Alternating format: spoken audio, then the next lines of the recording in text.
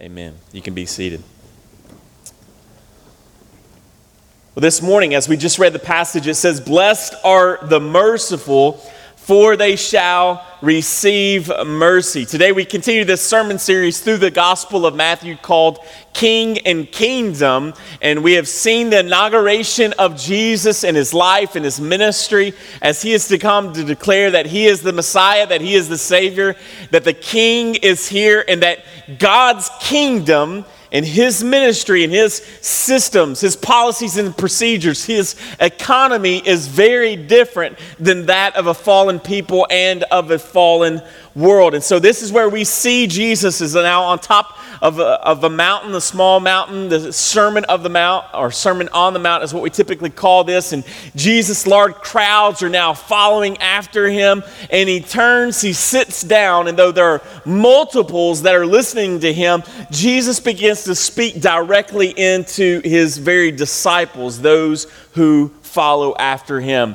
And he begins to explain what this kingdom is like and what the citizens of his kingdom, that if they have been saved by him, then they're citizens in this kingdom, and there's a way that we live in this present kingdom, in Jesus' way of doing things, while the world is still broken. So Jesus begins through the Sermon on the Mount to lay the foundations, the very fundamentals of what the rest of his life and ministry will reflect, but also that of our lives as well. Spirituality, religion, had become simply an external activity that these people believed. But yet Jesus had a very opposing view to this idea. The gospel, according to Jesus, is a working of a Holy Spirit from within inside of a person that has external fruit. But for these people, especially the Jews and even pagan religions, viewed the exact opposite. You did something in hopes of it changing your heart, or you did something in hopes of getting approval from God. And yet, God's approval is not found in man from their external works. It is found from the motives of their hearts, which in turn produce works. External obedience to these people was more important than their motives behind it. How many of you guys ever have heard this statement? Do it, and then eventually your heart will follow. Well, that's kind of a half-truth, if that exists. Right? There are some degrees, some elements of thought in that does have some truth into it. But for the most part, that is not the gospel. See, God is really after our hearts. He is after our motives. Jesus is deconstructing the idea that you just do these things and you're approved by God. And yet Jesus has been showing us through these Beatitudes over and over again that you are approved, not essentially by what you do, but you are approved by God. Therefore, those who are approved lived. These are the things internally and externally that they live out. This is very countercultural to what was being preached and believed during this time. Jesus is constantly reminding the people of who they are. My wife reminded me this week that I have one sermon. Pretty much my sermons go like this: you're terrible, God is awesome. And that's pretty much what you get here every week, because that's what we see in the scripture. Is over and over, we have a tendency to forget who we are compared to the majesty and the greatness of a sovereign and holy and glorious God. And so we need a weekly reminder. We need daily reminders of those very truths. That the Beatitudes, I'm going to use either some really poor English or like a rapper this morning. The Beatitudes are more about who we be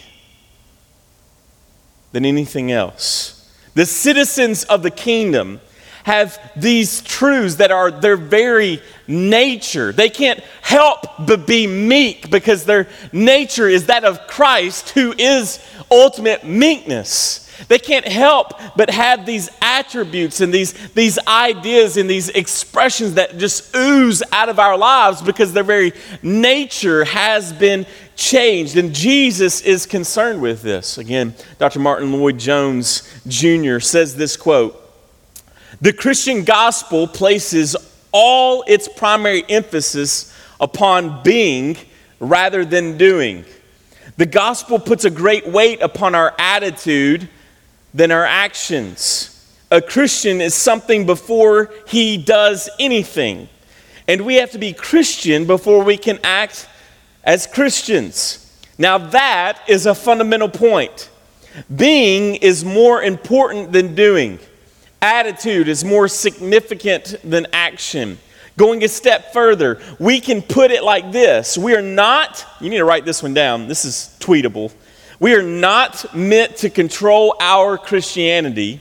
Our Christianity is rather meant to control us.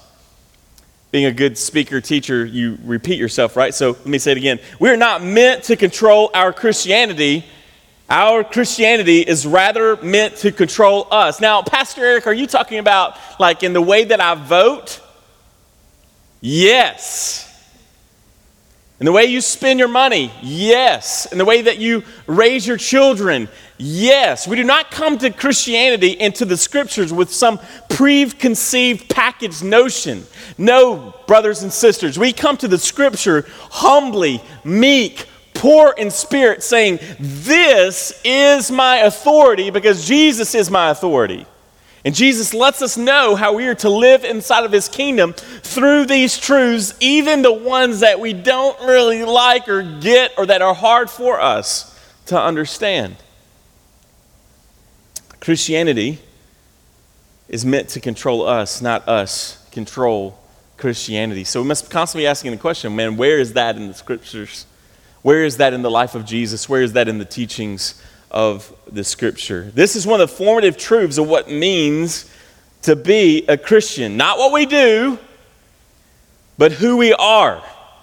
Knowing if our nature has truly been changed, then so will be our lifestyles. So before you go quoting me, saying, well, our pastor says, man, all you have to do is believe and it doesn't matter the way that you live, that's not what I'm saying. All right? Those whom have truly been saved by the sovereign will of sovereign grace in people's lives will naturally, a byproduct of those things is be fruitful.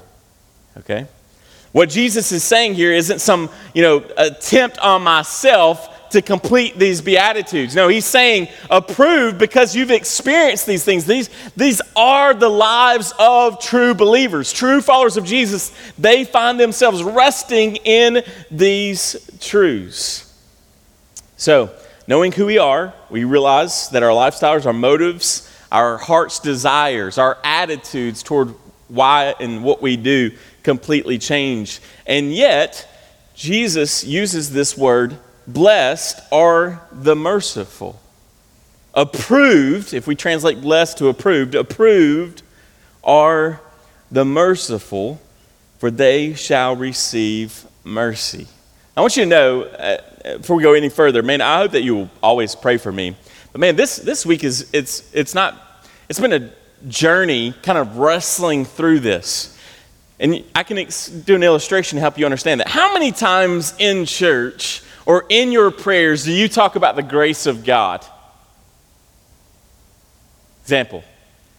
Lord Jesus, gracious, Lord, thank you for your grace. You've graced us with this meal. You've graced us with this home.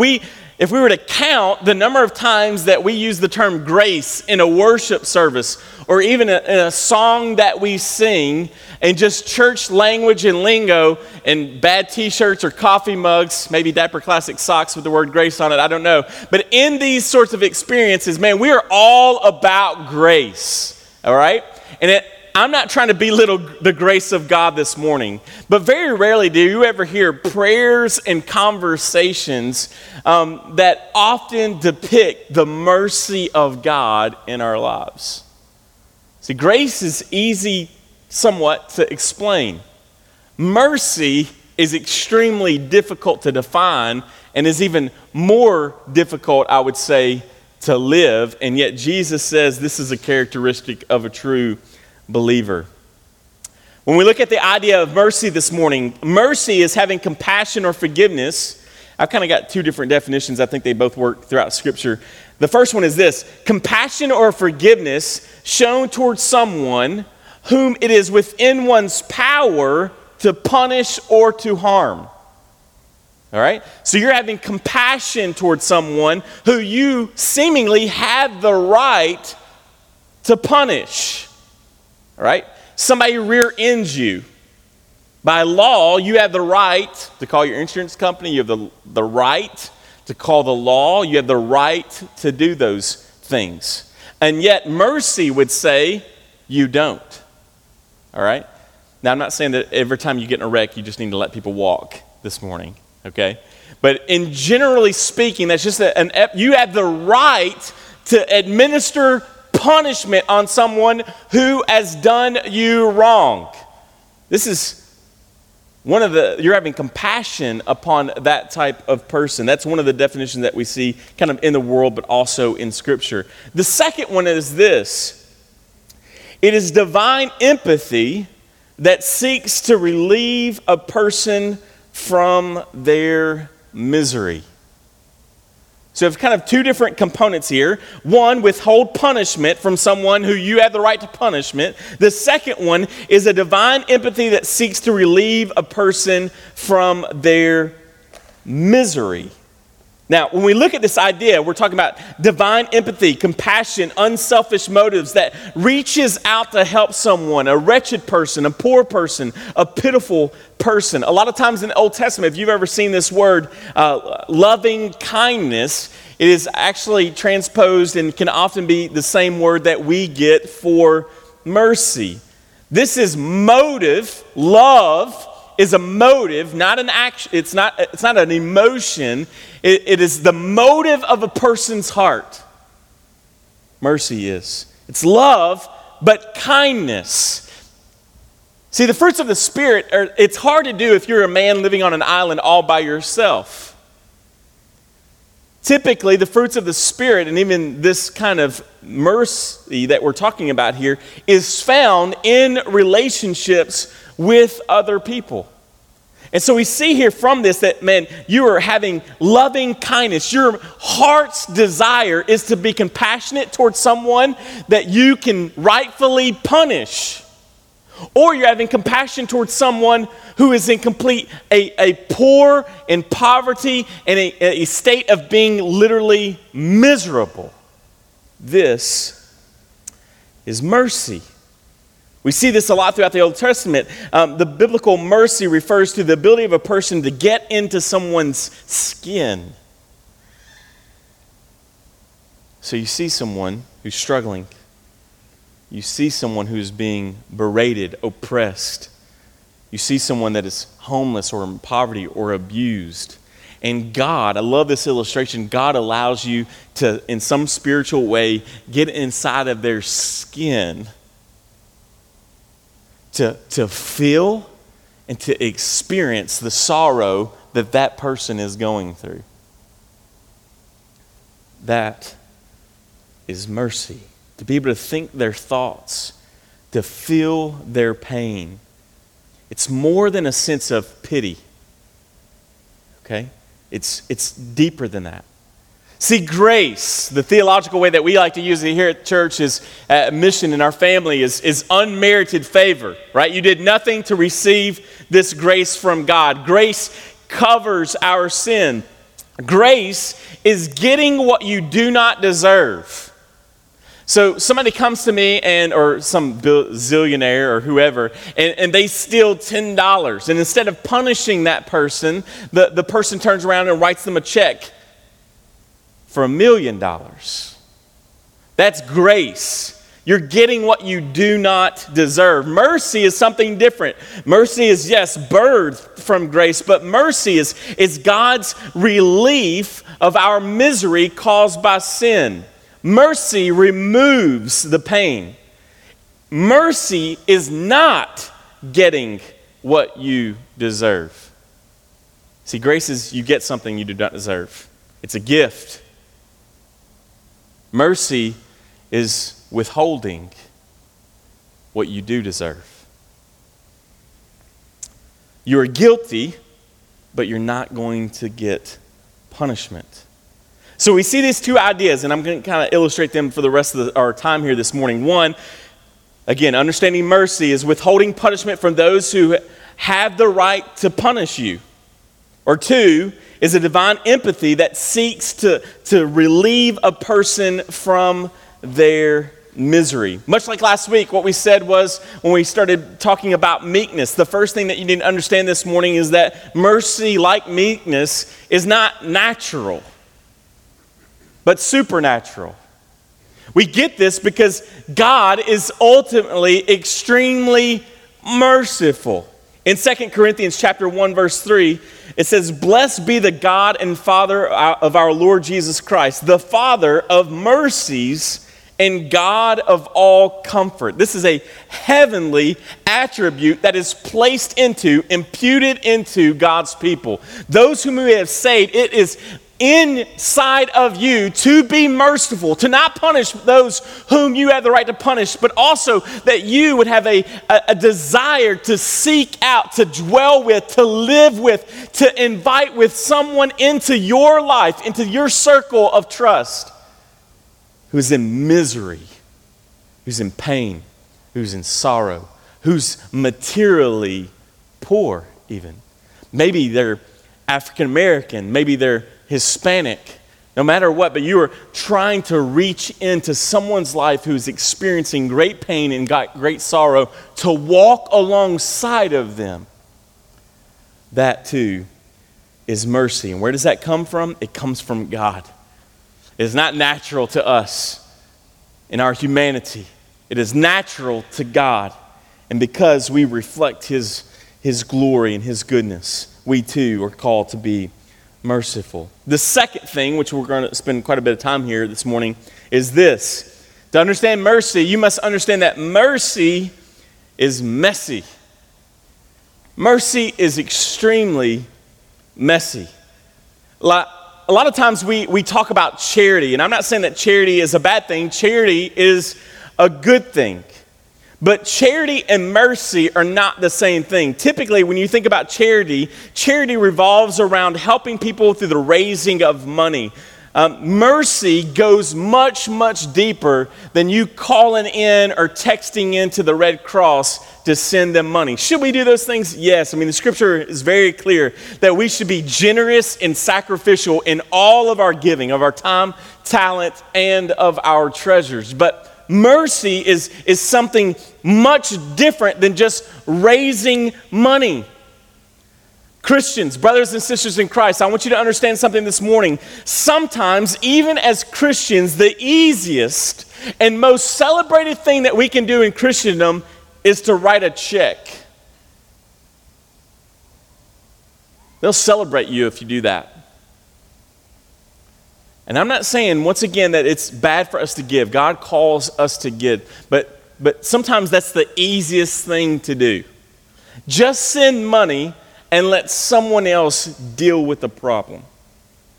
Mercy calls us not just to send some cash or to just give financially to these situations, but mercy causes us to go to those people, to invite those people into our homes, to spend time with them, to walk with them through their pain, to visit with them, to teach with them, to pray with them, to allow them to literally be a part of our family, to get into the skin of their very issues. In Luke's gospel, Jesus shares a great parable reflecting this. I want you to turn with me in your Bibles to Luke chapter 10. So if you're in Matthew, Mark, Luke, you go over 2 books in the scripture. Luke chapter 10, verse 25 through 37 says this. "And behold, a lawyer stood up to put him to the test. 'Teacher, what shall I do to inherit life?'" So this lawyer comes to Jesus and he's wanting to know the question a lot of people ask, like, how do I get to go to heaven? How do I have eternal life? So these are not bad questions. These are good questions. Verse 26, he said to him, this is Jesus, what is written in the law? How do you read it? And he answered, you, or those are the questions from the lawyer. Jesus responds this way in verse 27, and he answered, you shall love the Lord your God with all of your heart and with all of your soul and with all your strength and with all your mind, and your neighbor as yourself. We call this the Shema. Jews prayed it several times a day. Jesus kind of reiterated it and condensed all of the law of the Old Testament into that law. Love God and love people. And Jesus says to him, you have answered correctly. Do this and you will live. So this guy wants to know, man, how do I get to heaven? How do I spend eternal life with God? And Jesus looks at the man and he says, man, here's what you got to do. Two things. You got to love God with everything, every fiber of your being, your mental capacity, your emotional capacity, your physical capacity, everything within you must love God. And do likewise, love your neighbor. Love your neighbor. But the man, he questions Jesus. Verse 29, but he, desiring to justify himself, said to Jesus, and who is my neighbor? I don't know about you, but when we try to find a house, we try to strategically choose who lives close to us. And we automatically just think about those next door to us. Yet Jesus is going to take this much deeper. Verse 30, Jesus replied, a man was going down from Jerusalem to Jericho, and he fell among robbers, who stripped him and beat him and departed, leaving him half dead. Now by chance, a priest was going down that road, and when he saw him, he passed by him on the other side. So likewise, a Levite, that's another Jew, in kind of Jewish, he had responsibility within the priesthood. When he came to the place and saw him, passed by on the other side. But a Samaritan, as he journeyed, came to where he was, and when he saw him, he had compassion. He went to him and bound up his wounds, pouring on oil and wine. Then he set him on his own animal and brought him to an inn and took care of him. And the next day he took out 2 denarii and gave them to the innkeeper, saying, take care of him, and whatever you spend, I will repay you when I come back.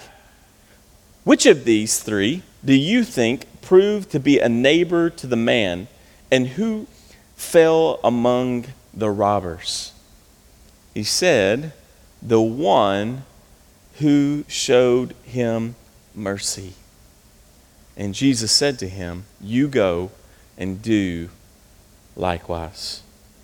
Now, when we see this story, you got this guy, I mean, he's just going from town to town, place to place. He's beat up by robbers, probably left naked on the side of the road.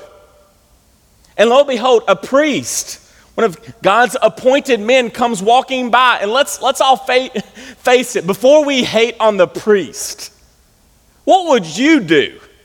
If you were walking down the Fountain Square, sipping your Spencer's, your latte, and all of a sudden there's a naked dude sitting next to the fountain, beat up. I'll show you. Our temptation would be to walk around him. Another Jewish man, a man of religion, a man of truth, comes walking by, sees the same dude, broken, beaten, possibly naked, laying there. And what does he do? The scripture says he walks around him to get him. Now, what's interesting about this is that according to the law, that Levite and that priest didn't do anything wrong. Because what happens if you touch their blood? What happens if that person is unclean, or if they're dead and you touch them? Well, according to the extreme Jewish laws here and belief system, you're unclean. What does Samaritan do? We don't have time this morning to go deep into the Samaritans, but Jews hated the Samaritans. These were considered to be half-breeds people.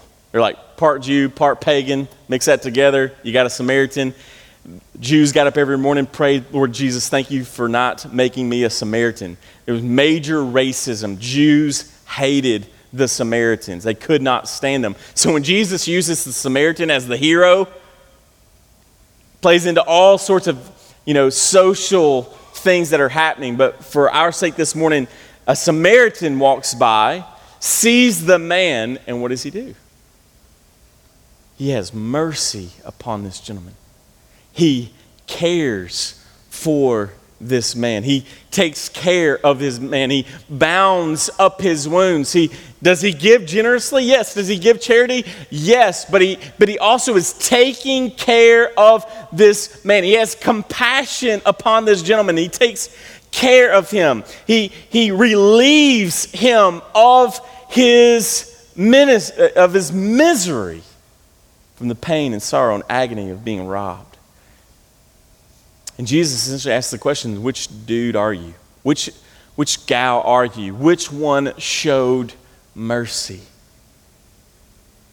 Go and be like that guy. Even if it doesn't make logical sense, Jesus, yes. Even if it maybe goes against the laws of the land, if this is according to the gospel, if it's a gospel issue, Jesus, are you saying that I should do this even if this is not culturally appropriate? I mean, let's all be confessional here this morning. If you're walking down any city that has, a major homeless issue, have you ever walked to the other side of the street because you didn't want to be hounded by somebody? Did you ever do what I do in the mall? It's like if you own a kiosk in a mall and you're trying to rub butter on my face or my wife or rub my back in the middle of everybody, which I think is just really weird that malls do that. But anyway, if you're trying to do that to me, we have a rule in our household. We do not look at those people in the eye. Because if you look at them in the eye, they're going to ask you to rub your back or rub butter on your face. Try it next time you go to the mall. So, and every time Laura, she's like, Lot's wife, she looks up at him. I'm like, salt, all right? That's a Bible geek joke right there. I mean, I was like, you looked at him, didn't you? All right, we have a rule. You do not look. Homeless person, begging for money, asking for something. Ignore. Mercy. See, in the South, we excuse this. We have some Canadian brothers and sisters visiting with us, so I'm going to teach you some Southern slang this morning. In the South, when you say bless their heart, that's typically not a good thing. Or it's an excuse. So in the South, we can see people hurting. We will see people on the side of the road, broken down, 10 kids, all right? Drive through Amish country, Mennonite, Amish person side of the road, wheel off. We will drive by them slow, looking at them and say, bless their heart. We will see people in pain, and we mean this in the South. Like we feel it a lot of times. Bless their hearts. Lord Jesus, send them somebody to help them. Lord Jesus, send somebody with some money to give to those people. Lord Jesus, may the Hope House new truck drive by and them get that number and be able to follow it to Hope House. Lord, help Hotel Inc., Lord Jesus, help. I hope just through supernatural Holy Spirit, God, telepathically, you tell them down there at the Hotel Inc., Lord, bring them some food. And we hope that happens. This is not what Jesus is telling us to do. We see starving children on television. What do? Oh, I can't stomach that. Click. Right? Lord, help them. Click. Jesus is calling his people. He's saying, man, those whom have truly been saved will be merciful. And being merciful is extremely messy. It is messy to be in people's lives. A lot of people think that being a pastor is glamorous until they try to do it and they begin to build relationships with people. And then, because a lot of our time, this is not woe is me, feel sorry for me. And this is what God's called me to do. I love being a pastor. I love being your pastor. But you deal with a lot of people's junk. Okay? We visit a lot of funeral homes. I've preached funerals for babies. Okay? Some of that stuff, it's messy. It's tough. Dealing with divorce and kids going rampant and alcoholism and drugs and all those sorts of things. And yet being merciful is extremely messy. You think when that Good Samaritan was cleaning up his wounds that maybe he got a little blood on him? Got a little dirt on him? Yes, but compassion is not just emotion. It is compassion, godly compassion that has hands and feet to it. Mercy is not helping from a distance. Mercy is helping up close. It's messy. It's inconvenient. It's uncomfortable. It is not a life of ease. If anything, when God has called us as believers to be merciful, you are inviting your schedule to be quite interrupted. You are inviting the ease of life to go away. You are inviting convenience to be removed, and yet this is the greater calling, not to be distant from people who are hurting, not to be distant from people who we have the right to be punishing, but to be close. What happens when a church opens up their lives to the poor, the disabled, the abused? See, it's one thing to go help out at Hotel Inc. or Hope House or to walk downtown and help these folks. It's another thing to invite them into our church and sit next to them. It's another thing to invite them into your home. Anybody know who Spoons is? Spoons, man in Bowling Green. I don't believe he's homeless. He has a house. I think he has roommates too. And Spoons sits next to a bar downtown close to Spencer's. And he will play the spoons for tips. I see him like every time I'm working down there. And it's like, and I know that people have reached out to him. And I'm going to be really honest, he can be really annoying. He can consume you, your time. And I think, man, it's one thing to have Spoons down there. Like he's kind of compartmentalized downtown. What if he was sitting next to you? Is Mission Church a family that invites Spoons to come be a part? Can Spoons be a covenant member here?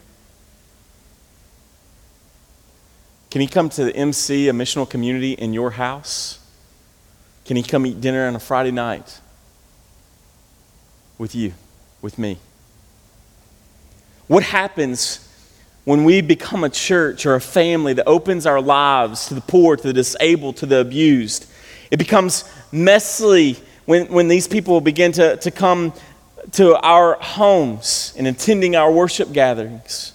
Maybe they haven't taken a bath. Maybe they smell. Do we treat them differently? Are you more likely to have someone into your home that dresses like you, talks like you, lives like you, but very rarely have someone in your home who's maybe the not same skin color of you? Maybe English is not their first language? See, being merciful doesn't make sense, does it? It's extremely lavish. To not punish someone whom you have the right to punish. Man, I hate that. I do not like that. I like Old Testament, right? Eye for an eye. You get that? I mean, that's what we like. So in this definition, we got two different aspects. One, I don't punish those whom I have the right to punish. The second thing is having mercy and compassion or empathy with action on the poor and the oppressed, or even the person that's just having a bad day. We're not just talking about people that are physically poor, but we're talking about people who are miserable because of sin. So there's all these different layers, and we're going to continue to, as we come through the book of Matthew, to hit all of these different aspects. This is like a giant preview to where we're heading. But it seems wasteful. I mean, to do some of these things. And we even have thrown up, I think Ben Franklin was the first person who said this, but we've quoted in church quite often, but God helps those who help themselves. That's kind of our... It's not in the Bible. God has shown us mercy. And in showing us mercy, he was doing it for someone or a group of people who could not help themselves. And so we as a church, as individuals, need to be involved in these things. We call these oftentimes within church lingo mercy ministries. And we need to be involved in mercy ministries. We need to be involved in Hope House. We need to be involved in program living. We need to be involved in Hotel Inc. and in the sex trafficking trade that is rampant throughout the world, but is often not talked to and lives in the shadows. We need to be involved in those things, not simply as individuals, but also as church, as a community, but not only as a community, but also as individuals. This calling is for all of us as believers in Jesus. Tim Keller says this in his book, Gospel and Life. Get this. A merely religious person who believes God will favor him because of his morality and respectability will ordinarily have contempt for the outcast. I worked hard to get here. This sounds like Americans. I worked hard to get here where I am, and so can everyone else. That is the language of the moralist heart. I am only where I am by sheer unmerited mercy of God. I am completely equal with all other people. That is the language of the Christian's heart. A sensitive social conscience with a life poured out in deeds of mercy to the needy is the inevitable sign of a person who has grasped the doctrine of God's grace. So begs the question, are you religious or are you Christian? The third thing this morning, mercy leads to forgiveness. Quickly, if you looked in the Old Testament, in the book of Genesis, you got this guy named Joseph. And Joseph, by all accounts, he was kind of annoying there at the beginning. All right, he's the youngest guy. His daddy gives him a really flamboyant coat all of a sudden because he's the favorite. He goes to his brothers and he said, hey guys, guess what? I had a dream last night and all of you worshiped me. Wasn't that cool? All right? He doesn't have calloused hands. He's like a mama's boy. He's like lotioning them up, you know. I mean, he probably smells like peaches in the middle of the desert. This is Joseph. His brothers get upset. What do? They take him and they essentially throw him in a pit, leave him for dead, fake his death, kill an animal, place the blood upon his pretty little coat, send it back to Pop, and tell him that his son is dead. Lo and behold, they actually traded him off. He becomes all of this crazy story if you read that in the book of Genesis. Well, at the end of the story, by God's sovereign plan, this guy Joseph has gone from being in a pit, left for dead, sold into slavery, been to prison multiple times, is now second in command of all of Egypt. And there's a famine in the land. And lo and behold, by God's grace, they had been told through Joseph to save food and resources. And the famine happened and people began to starve to death. Started coming to Egypt because they knew that they had the resources. And Joseph was the one that kind of got to delegate who got what and where it went. And his brothers show up and they don't recognize him. Joseph essentially has every right to punish those dudes, those men, his brothers. And yet what does he do? He forgives them, then feeds them for the rest of their lives. See, mercy always leads to forgiveness. Seeing people, hearts are compelled when they when we see someone sin, when someone speaks bad of you, you are compelled because you realize they are in great misery due to their sin, which leads them to be quick, or leads us to be quick to forgive. So when someone speaks against you, they're essentially doing that because it's the misery and pain of their sin. What mercy allows us to do is to forgive those people. We're a culture who loves justice. We love unforgiveness. And God is a God of justice, and there is no doubt about that. We don't have time to kind of work through all of those, the depths of that whole paradox there. But we are a culture in and of ourselves. I mean, just think about how many television shows are about justice. If you're a Netflix junkies like we are, Making of a Murderer, consumed our society for a few months, and people are still all enamored with that story, that true story, and wondering, did this guy do it or he didn't do it, or if he's being punished wrongly. We love this idea of justice. And I'm not saying that all justice is bad, but that God calls us to be a people of mercy. In James chapter 2, verse 12 through 14, it says this: "So speak and so act as those who are to be judged under the law of liberty. For judgment is without mercy to one who has shown no mercy." Mercy triumphs over judgment. What a powerful verse. For judgment is without mercy to the one who has shown no mercy. So what is Jesus saying here through James, the writer?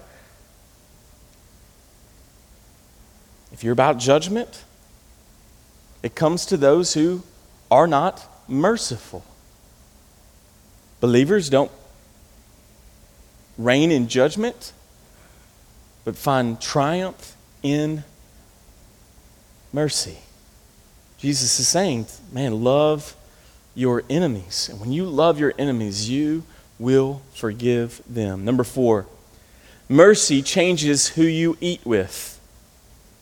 Jesus is constantly found in the scriptures eating with who? Those whom he has the right to punish, but doesn't.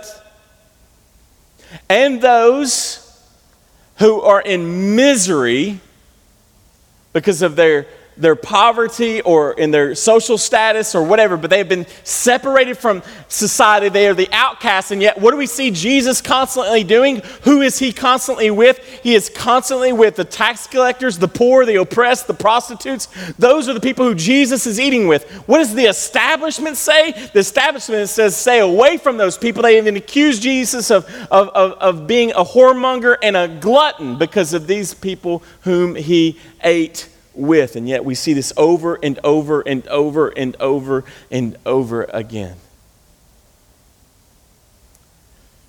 Mercy changes who you eat with. And eating during biblical times means you accepted that person. They were welcome at your table. That was a big deal. So, for instance, let's just say this morning that you were to walk into Juicy's castle. There's no hassle at the castle. Greatest breakfast ever. And saw Jesus sitting with President Obama or the presidential candidate that you cannot stand. Or a porn star or a homosexual or child molester or an abusive parent. Maybe a foreign refugee. Maybe a radical Muslim. Or more simply, maybe it's just the bully that used to pick on you in elementary school. What if you were to walk into that place and see Jesus eating with those people? Would Jesus be showing them mercy? Not that he would not be speaking truths into situations, but would he also simultaneously be showing them mercy and compassion? Or would he sound like the rhetoric of the local news stations or what people blast on Facebook or Twitter and claim to be followers of Jesus? See, it's cool to talk about mercy until Jesus starts getting to our stuff. And what would Jesus say to the leader of ISIS? How would he respond to those people?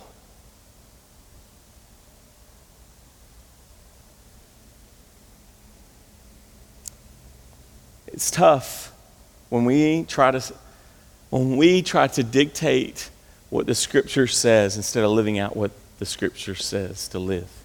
It changes and must change every attitude and motive of our hearts.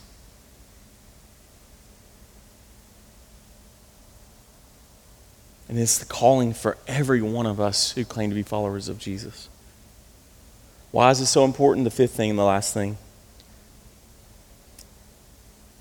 And the most important thing. We're to be merciful because Jesus is mercy. Jesus is mercy.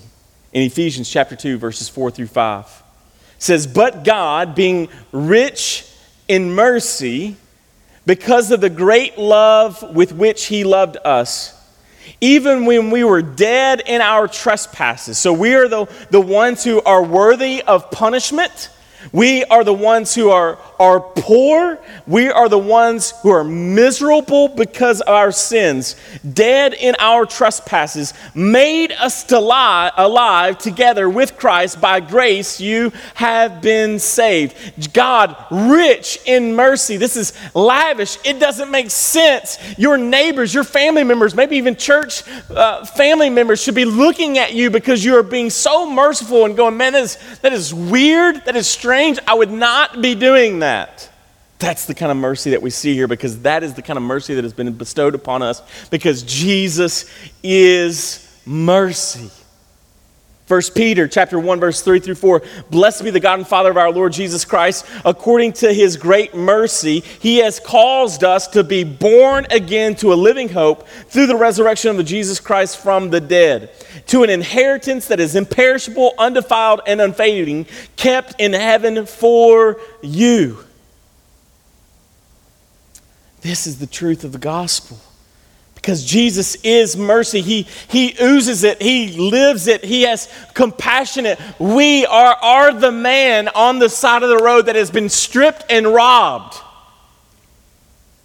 And Jesus is the Good Samaritan. Jesus is the one that comes and takes care of us and watches over us. I love that definition when we're talking about mercy being getting into the skin of those who are hurting and oppressed and who can't even help themselves. And what do we see in the person and work of Jesus?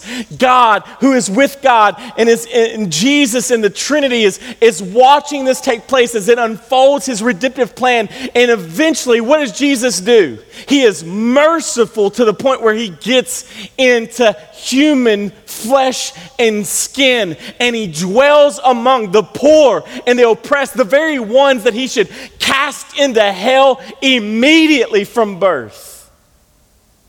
And yet what does he do? He gets into our flesh. He feels our pain. He knows what it's like to step on a rock, to stub your toe, to be tempted in every way. Why? Because he's being merciful. He felt. Let's not take away from the divinity of God, but also let's not make him so divine in his flesh that he was without any emotion or pain or any of those sorts of things, because I think the scripture alludes that, man, he felt it all. Why? Because he is merciful. And we are the ones that need to be shown mercy. Jesus hanging on the cross, what does he do? He looks at them and he can punish them. And he doesn't, and yet he says, forgive them, for they know not what they do. Mercy is not an option for us. Mercy is a core value of what it means to follow Jesus. Being merciful is not just for some, but it's for every one of us. So who's in your home? Who's in our community of faith? What enemy do you now welcome into your life? What poor man, poor woman, what person of a different nationality? Let's put it home. What Syrian refugee will you welcome into your life? Will we welcome into our lives? We don't have an option for this. This is not, again, some say, well, I'm not called to be merciful. You're not following the Scripture. Every one of us are called. This is a natural byproduct. It is the attribute that swells of force. We cannot help but do it. But why? We are merciful because we have been shown great mercy. And when we begin to realize who God is and who we are and what God has done, we can't help but live this way as individuals, but also as a community of faith. May Mission Church be a place that truly does not just put on a marquee that we are for all people, but that it truly believes the gospel is for all and this community is for all. Show mercy. This Matthew 5:7. Break it down. You've been shown mercy. Show mercy, and you'll be shown more mercy. Get that? You've been shown mercy, great mercy.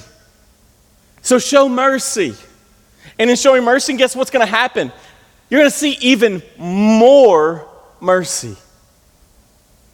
I close with this morning, or this week. I think Pastor Justin kind of hit sent it out this week, and several other people did it as well. It's just so good. I can't tell you how many times I've watched it now, but there's a pastor speaker. If you need some resources, man, I'd love to hook you up with this guy. His name's R.C. Sproul. When I first became a Christian, one of the first books I read about sovereign grace was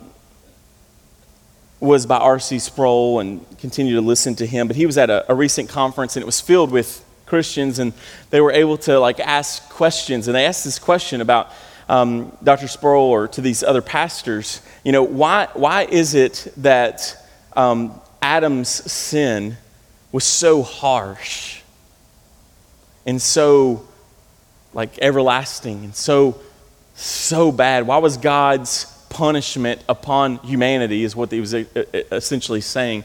Why was it so bad? Why was it so severe?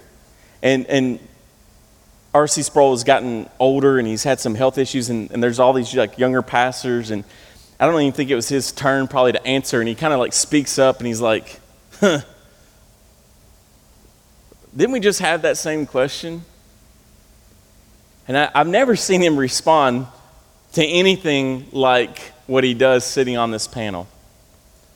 But I want to read it to you. He said, I don't really get, essentially, why are we getting this question? He said, you got a creature whom God made from the dirt, and he defiles the most holy God. After creating Adam, he told him not to eat of this particular fruit on this certain tree, for when you do, you will surely die. There's all these other trees.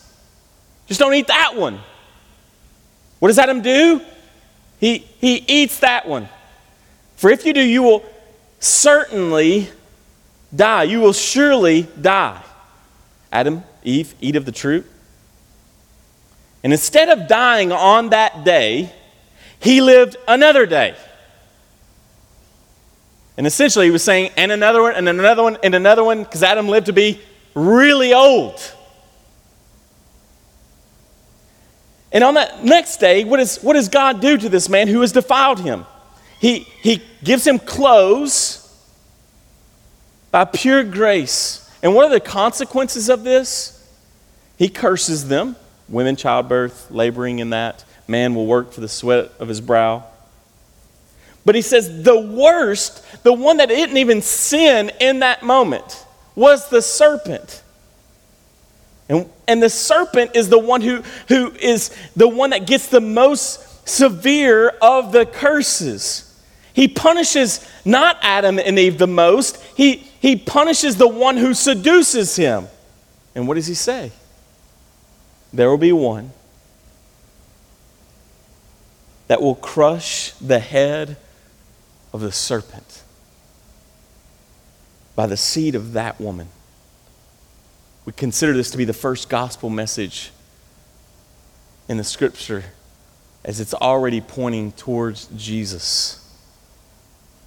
Because he is the one who will crush or has crushed the enemy's head. So he says that, and he says to the crowd, and you say the punishment was too severe?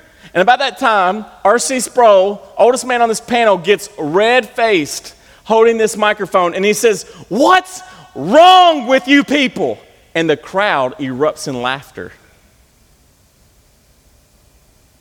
And he says, "Oh, I'm being serious. Hush." He said, that is what is wrong with the Christian church today. We don't know who God is, and we don't know who we are.